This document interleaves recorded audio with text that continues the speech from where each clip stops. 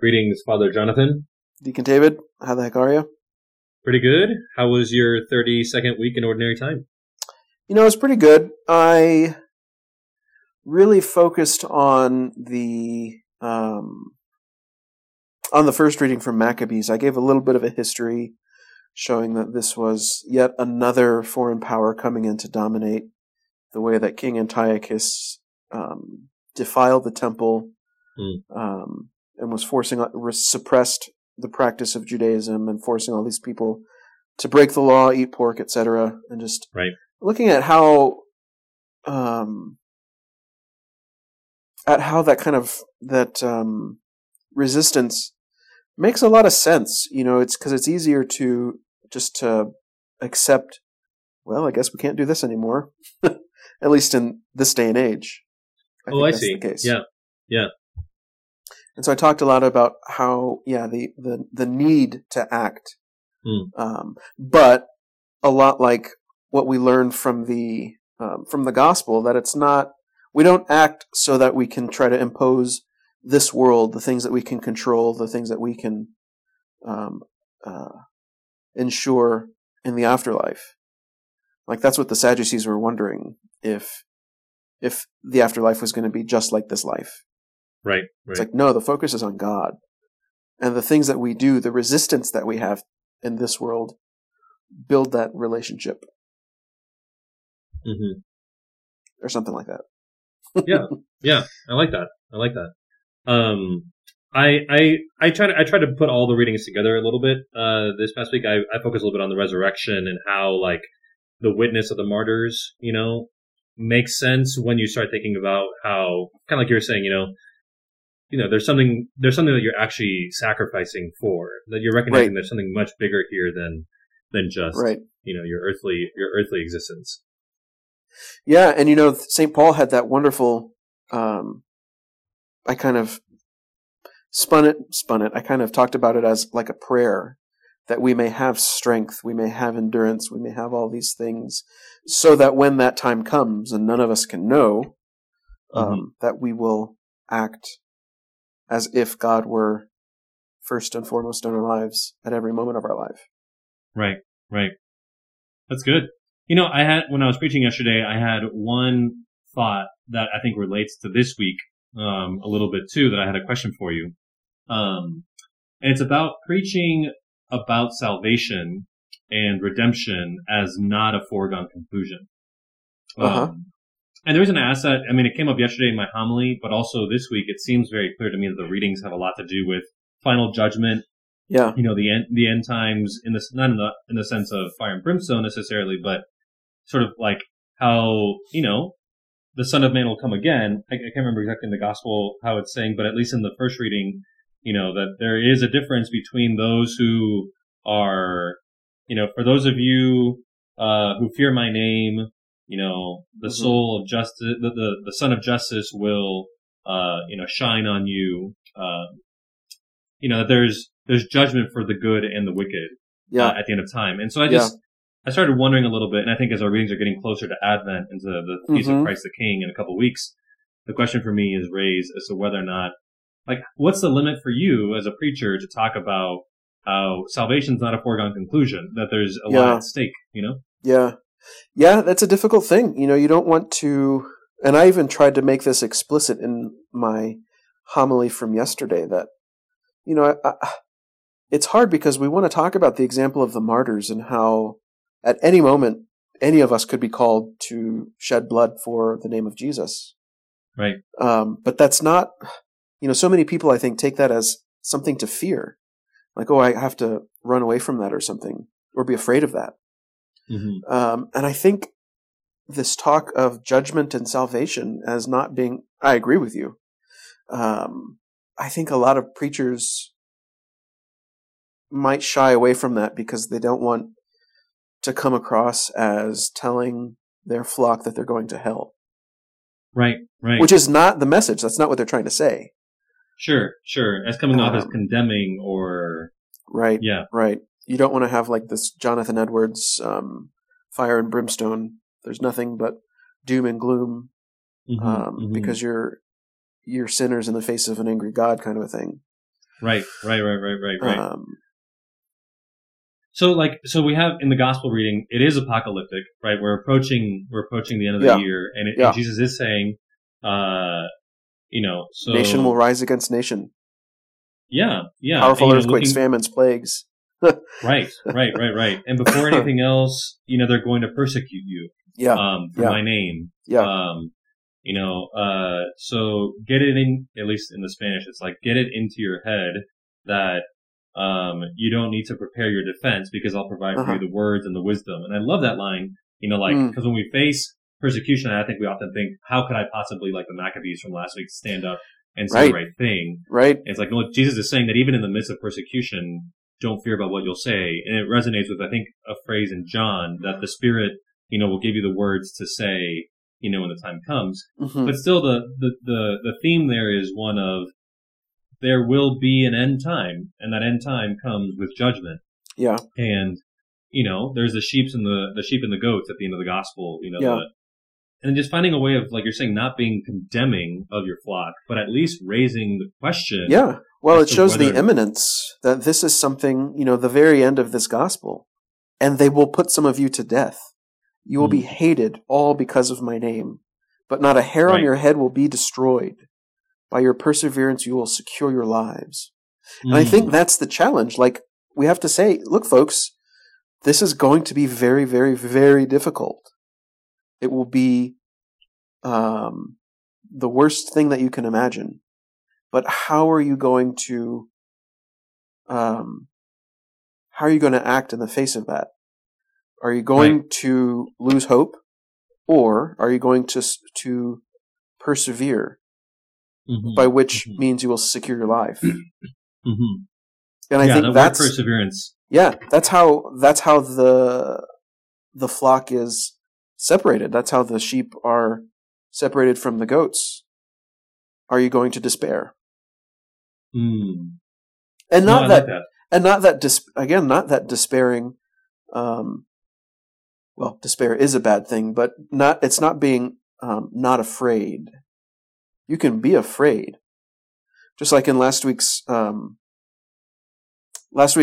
readings, was all about the martyrs, and we're preaching hope and all of that. But I reminded everybody in my homily that, look, even Jesus was sad at the death of his friend. He wept over Lazarus. Right. Like, that's still okay. Mm-hmm. But don't let that consume you. Don't let that fear overtake your hope in the resurrection. Yeah.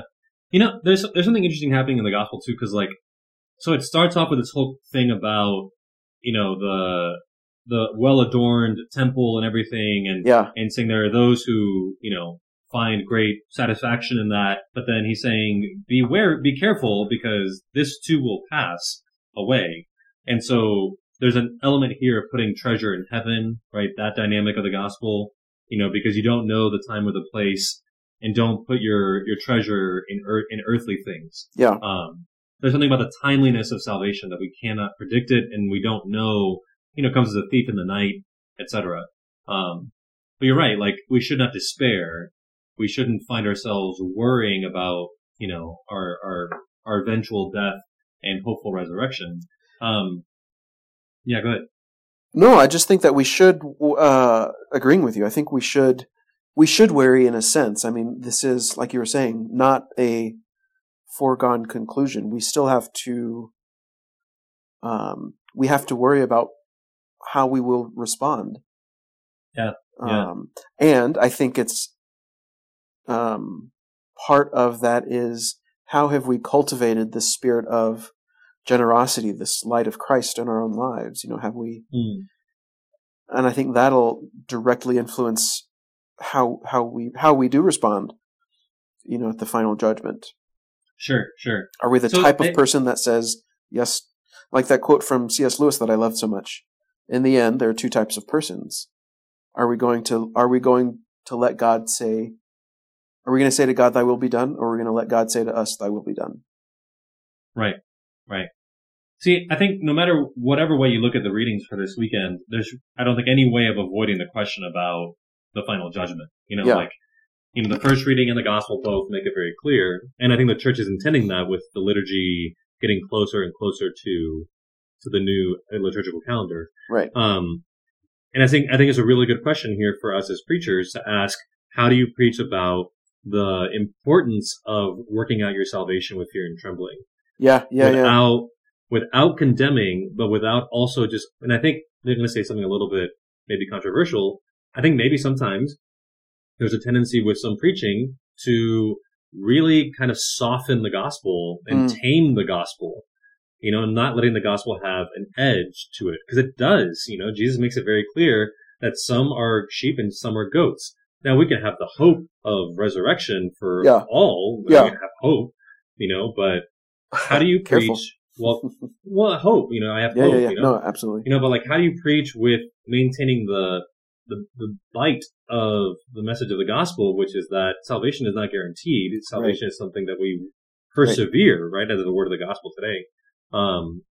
While at the same time emphasizing God's mercy, because I think that's what can end up happening is that God's justice and God's mercy can be put at odds with each other, which is ridiculous. Yeah. And then also, we might err on the side of mercy because we don't want to be mean to people or something. It's like, does it have to mean that we're mean to people if we preach about judgment?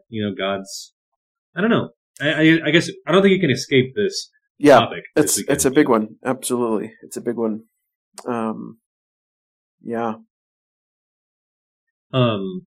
will say though, if I were to preach on this like right now, I would touch on all that, but I would end on a hopeful note, which is, we have nothing really to fear per se. Like we shouldn't have anything to fear or despair. We shouldn't despair, right? Because of what Jesus says at the end of the gospel, which is that yes, persevere, but know that all of the hair on your head has been counted, and and you are loved. You will be persecuted, but you are loved by me. Yeah, and go back to the first reading from Malachi. But for you who fear my name, there will arise the Son of Justice with its healing rays. Like, the salvation is at the same time the hardest and the easiest thing to achieve.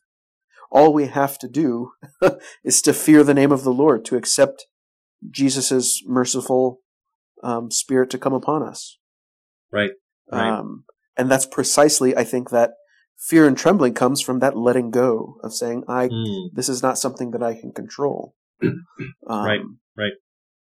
And that's precisely what keeps people out of the kingdom, because they think they, for whatever reason, if it's that they deserve it, or that they, whatever, just open up any chapter in the Great Divorce, and there's examples of how these things can help us, or can keep us from the kingdom, when all we have to do is to let go. Right.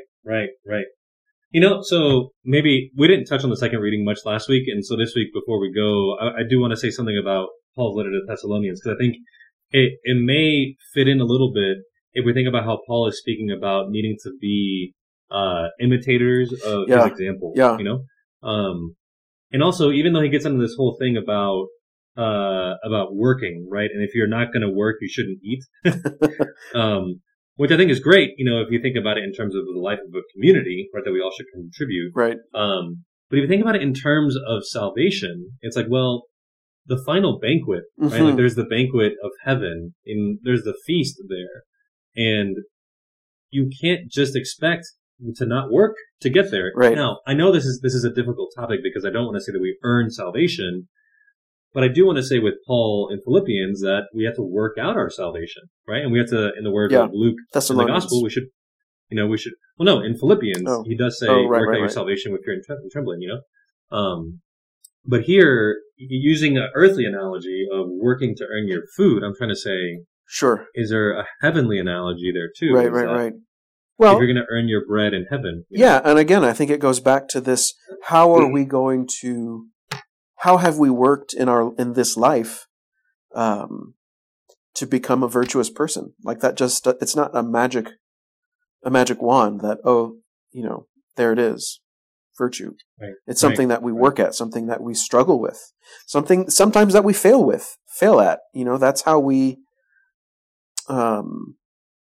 we get better at something a lot of the time, when we failed at it. I know what not to do. Yeah. Huh. So This is good. This is good. we Yeah. instructed you that if anyone was unwilling to work, neither should that one eat. So we have to be careful on how we've been instructed, how we've practiced, how we've learned, how we've acted. Yeah. Maybe there's maybe a bit of an admonishment here too for us who listen to the gospel here, is that whose example are we trying to follow? Who are we trying to imitate? Yeah. Are we imitating those who just take it for granted that, oh, well, I've accepted Jesus as my Lord and Savior, I've been saved, and so everything, I can just kind of get away with anything, or I can live my life however I want. It's like, no, the gospel holds us to a standard. Look at Paul, like the standard of the cross is what we live by, and we should be imitators of him as he's an imitator of Christ. And by that, working out our salvation with hope, Yeah. I like it. Good. Well, I don't have anything else. Do you have any parting thoughts for this week? Same thing we do every week, David. What's that? Encourage people to go pray, go to Mass. Yes. Especially, as you're getting ready to go to Mass, pray, read the readings, but also we're getting closer to Advent, so maybe it's a good Advent resolution to spend some time with the readings, pray, go to Mass ready. Yeah. Absolutely. Cool, man. All right. Pleasure as always. Okay, dude. Till next time.